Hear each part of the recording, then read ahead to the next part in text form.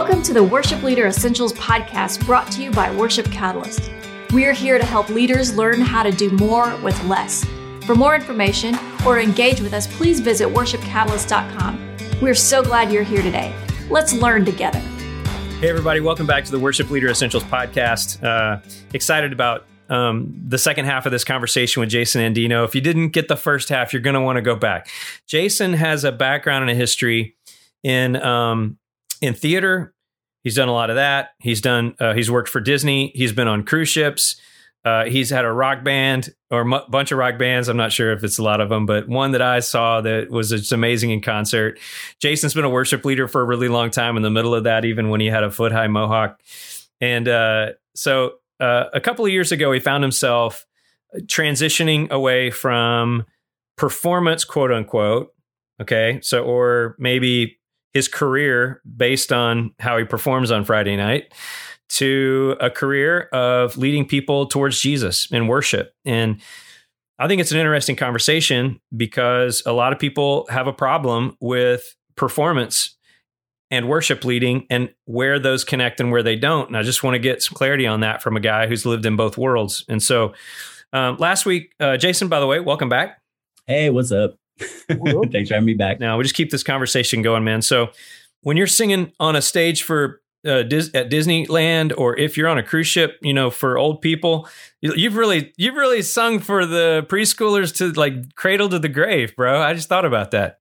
That's real. Yeah. And everything in between. And so what are the similarities in the way that you approach, a rock concert or a Disney show or a musical, and the way that you approach leading worship in a church on Sunday? Yeah, there's something like, we talked about before, like to knowing your audience, knowing who you're connecting with. But a deeper part of that is that we are all still 6-year-olds who won our gold star at the end of the day. Oh, man. So yeah. A lot of encouragement and a lot of participation and a lot of, oh, that was amazing, you guys. Thanks for worshiping with us. Or, man, I heard you guys singing that song out there. Oh, but we got to do more of this. You know what I mean? Hey, there's some extra seats up in the choir, or you know what I mean? Good. Just consistent encouragement to participate, because everybody likes to play the game. They really do. Even the dude in the back who has his arms folded and who doesn't look up, during your worship set, who you're like, oh, dude hates my face. Yeah. You start to connect with him. He'll be the one who comes up to you. He still won't move, but he'll be the one who comes up to you real quiet at the end of the service and goes, that hymn broke my heart. And he's got tears in his eyes, and he's going to give you a hug, and he won't hug anybody else the rest of the week. Yeah. But like, you know what I mean? So it's very, very, when you encourage people to participate in worship, that is something that I learned doing rock shows. All right, everybody get your hands up. Let's go. We're doing this together. We're in it together. We're an army. We're band. That same thing works when you're standing in front of your congregation and you say, Jesus said that he will establish his church and the gates of hell will not prevail against it. Yes. And then you remind the congregation, hey, you guys, the gates of hell, the gates don't move. Gates are a defensive position. What does that mean? There you go. That means we're advancing. Let's go. Yes. You see what I'm saying? Yeah. So there is a hype element to it. There is, but just because the feel is the same, or the call to arms, if you want to call it that, sounds the same, you really have to listen to what you're hype about, right? I can get hype about the gates of hell not prevailing against God's church in the way that before I could get hype about, hey man, let's go out and party. I feel it's not the same. It's probably a bigger hype because now we're talking about things that are eternal and real and fulfilling and things that are very important in this life and the next. So I think it's great for worship leaders to be okay getting hype about what's real. I mean, on Sunday after church, when you're home and you're screaming your face off for your favorite football team, why can't you do that for Jesus on Sunday? Oh, dude, that's so good, man. I think I may have to come up to Lebanon and check out one of your services and see, learn from you on getting people hype. Good. It's a slow process.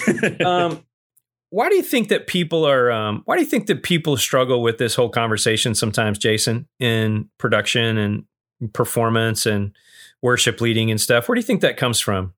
Well, I think that people get confused or caught up in, hey, okay, I think it goes down to a big debate that is still happening in the church. Yeah. And I don't think it'll ever go away. Who is the Sunday service for? Yeah, it's good.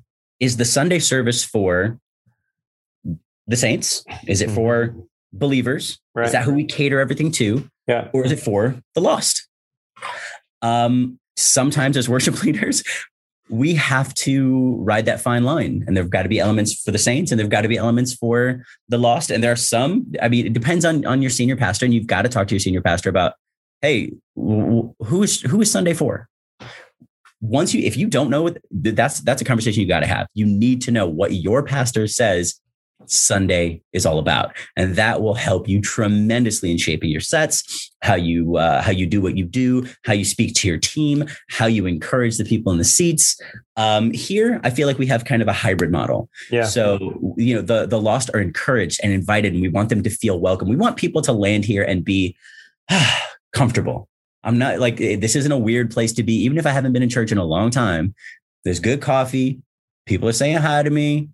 I have a little space if I want to. Hey, okay, that first song kind of thumps in a way that I'm familiar with. Yeah. Hey, man, I remember this song from my grandma's church. You know what I mean? So, and also the way that we speak. I mean, we want to connect people to Jesus. That is our mission statement here at Urban Crest: connecting people to Jesus. Good. I think that some believers need to be reconnected to Jesus, but also the lost need to be directly connected to Jesus. So when we have service elements that can do both, we are in the sweet spot. There are some churches, you might hear your pastor say, no, Sunday is about the lost. Let's get them in there. So then you got to think about, okay, well, what are lost people listening to? Yeah. Where are they hanging out? What are they doing? Yeah. What's connecting with them? And you got to go there, whether you're comfortable with it or not. You better get comfortable with it. We should be, as believers, the least offendable people on the planet. I think about that hype thing you're talking about, and you're like, well, some people would say, well, this is for the believer. That's your argument that some people would say. Mm-hmm. But, let's just talk about a rock show. Mm-hmm. So who's the audience in a rock show? The saved. They're rock fans. You know what I mean? They're the ones that are already convinced of rock. Yeah. And yet they cater. And yet they still try to work at getting them engaged more. It's not like they just go, okay, we're just going to play a few rock songs because y'all already like. No, I mean, you're like grabbing people by the throat as a rock singer and trying to bring people into the song even more. I mean, look at Bono, or, in country, look at Keith Urban or something. These people that just are so good at bringing the people that already love them and paid $100 to get there, already bringing them even deeper into the moment, Right. All right. We talked about some similarities, authenticity and, excellence. And we talked about knowing your audience, and those things are the same, whether you're in, production world or performance world, or whether you're in church or anywhere. You got to know those things. And why don't we turn that around a little bit and just talk about some stuff that's way different? I mean, what's way different as a performer, getting paid to perform versus a worship leader trying to connect people to Jesus? Wow. Well, first off, you got a way better boss. Working for the King of Kings is way better than working for me. Yeah. Right. But so that's number one. But number two, I mean, I guess it's along those same lines. It's less about me. Yeah. Right. One of the things that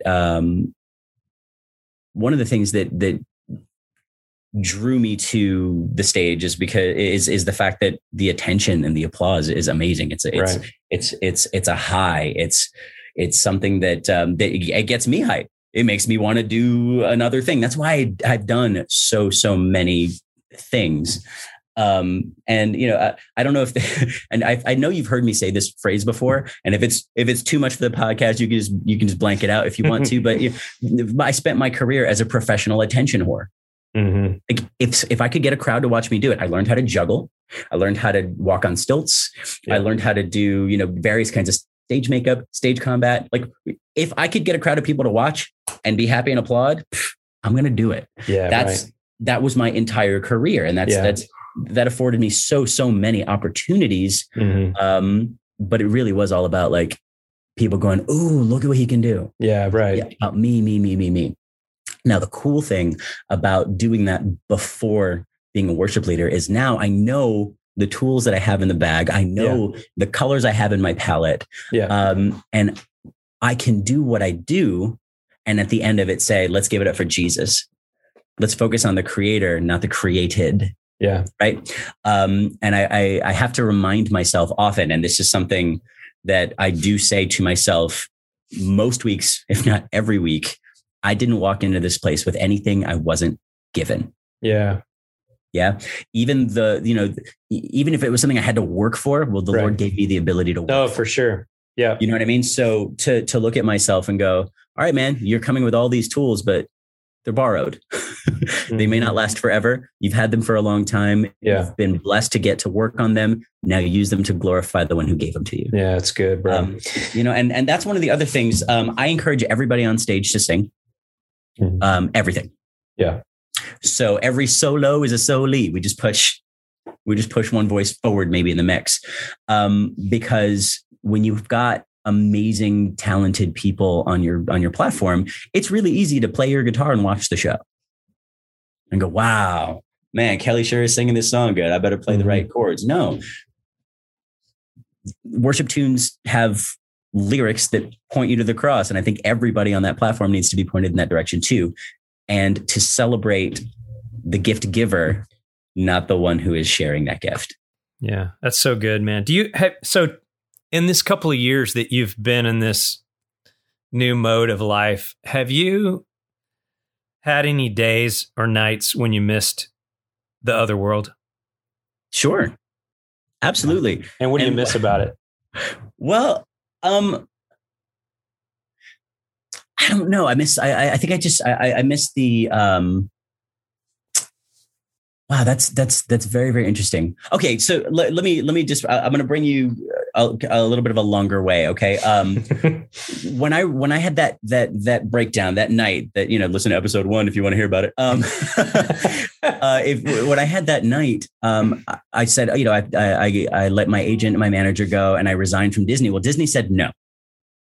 Disney didn't let me resign. I was like, oh, okay. So as I was leading worship at Walk Church, I actually started traveling back and forth and doing some Disney shows while I was doing, part-time work at Walk, which was really, really cool. And there is something still about, going, okay, all right, this time they can clap for me. Yeah. Okay. Yeah. Sure. It's still in there. Everybody's got that. I think that's the thing. It's like, it's not a bad thing. I don't think it's necessarily a bad thing unless it becomes a bad thing. Right. If you get driven by it rather than just appreciating it on occasion, it sure does fill the tank. Right. It really does. And, that it's so funny. Over the next 2 weeks, I actually got a random call and I'm doing a couple of gigs back in one in California, one in Oklahoma City. And the funny, you know what it is? Now that they're an occasional little thing, when I get done with a show, when I get done with a gig that is not a church gig, it's like I just had some birthday cake. Yeah. You know what I mean? You don't want birthday cake every day. You don't want birthday cake every week even. Yeah. But man, you don't want to survive on birthday cake. Lord, no, you do not. Because you can't survive on birthday cake. Not for long.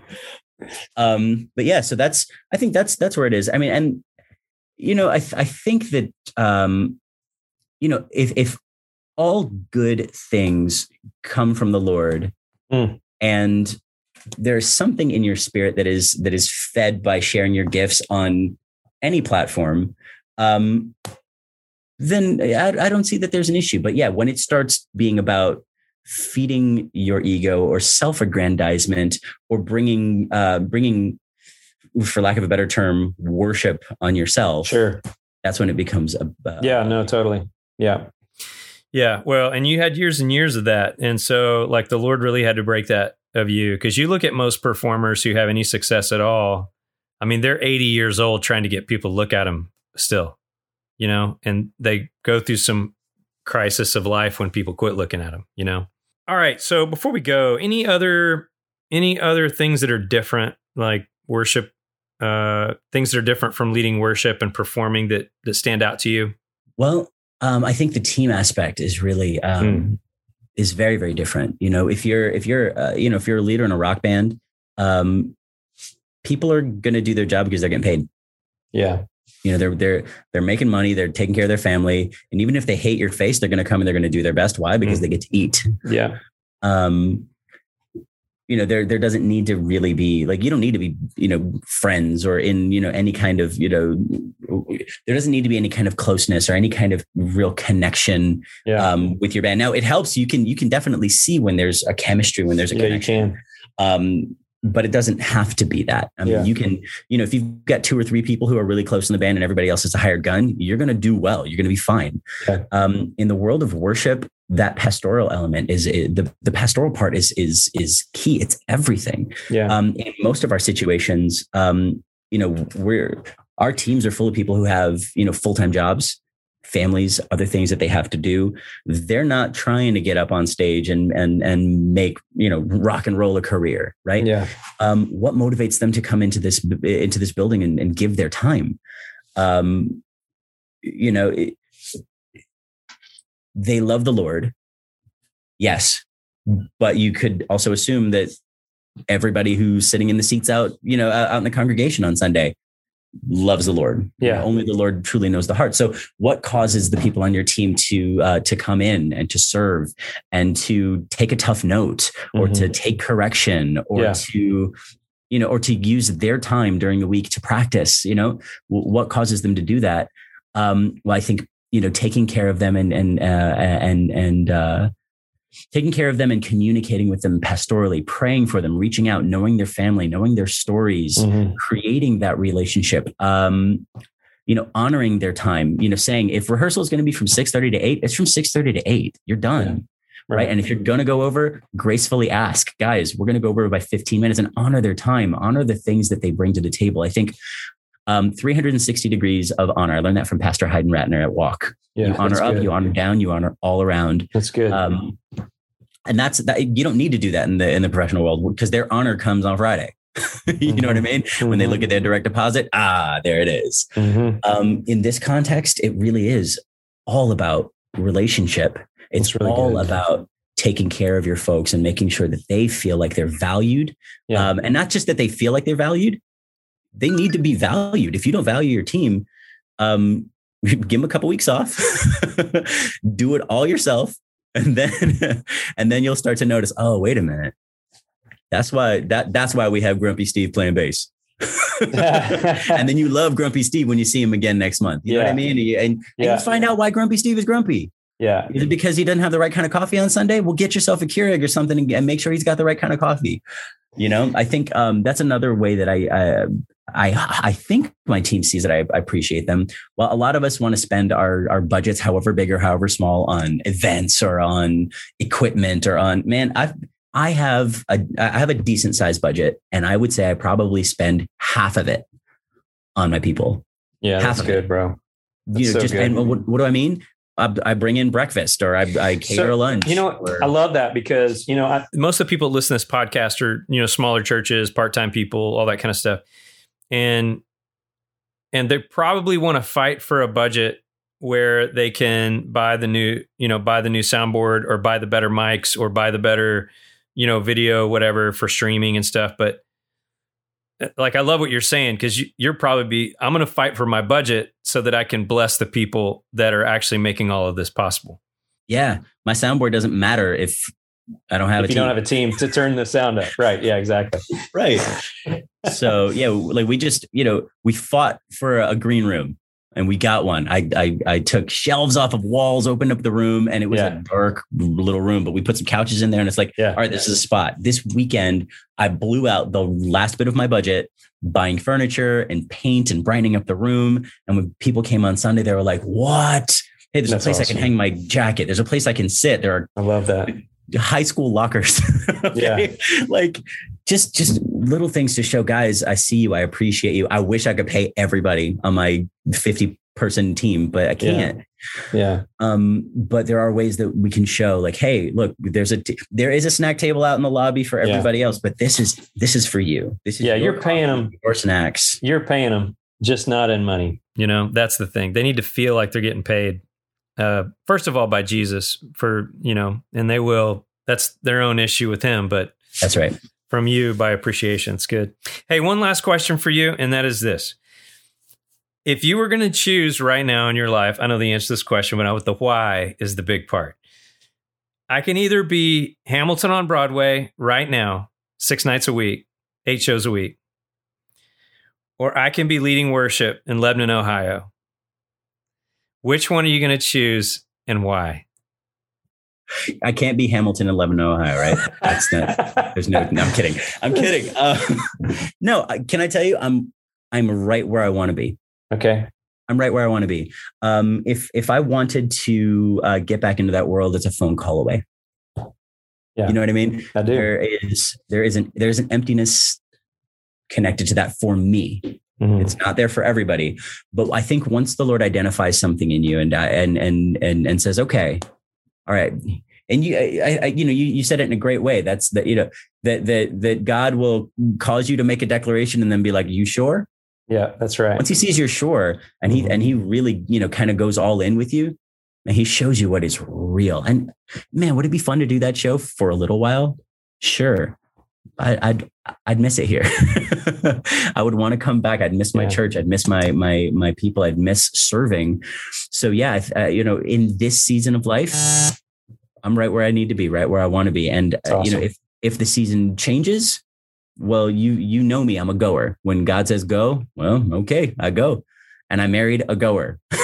So if I say, Kelly, I was praying about it and it's been on my heart. And I think we need to, we need to move to, Siberia. She'd be like, oh man, pretty cold up there. Let's buy some jackets. That's that's awesome. That's the way it is. So yeah, I think that the Lord has operated in my life, season by season. Yeah. And in this season, I'm right where I want to be. I love that. I love your answer to that question because it has nothing to I mean, it's the only right answer, Jason, but I just illuminate it so everybody understands what Jason just said here. And that is, Jason just said that the best thing in life is to follow the will of Jesus for your life. And that's it. If he says, do this, that's where home is. That's where success is. That's where satisfaction is, all that kind of stuff. And if we get outside of that lane to go chase something that just we want, then